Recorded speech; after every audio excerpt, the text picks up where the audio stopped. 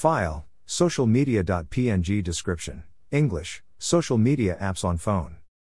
All that I can remember of this dream is that the BP library was paying a company, business, to make and edit posts for our library website and social media.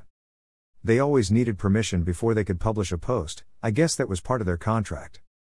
They had to contact a supervisor, director, or assistant director for that permission. The dream showed various examples of this. They would email or call or text the library letting them know about and preview a post, and then get permission to publish it.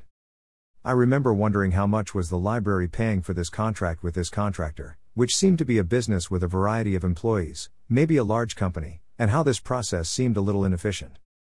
That is all that I can remember of this dream. The end. John Jr.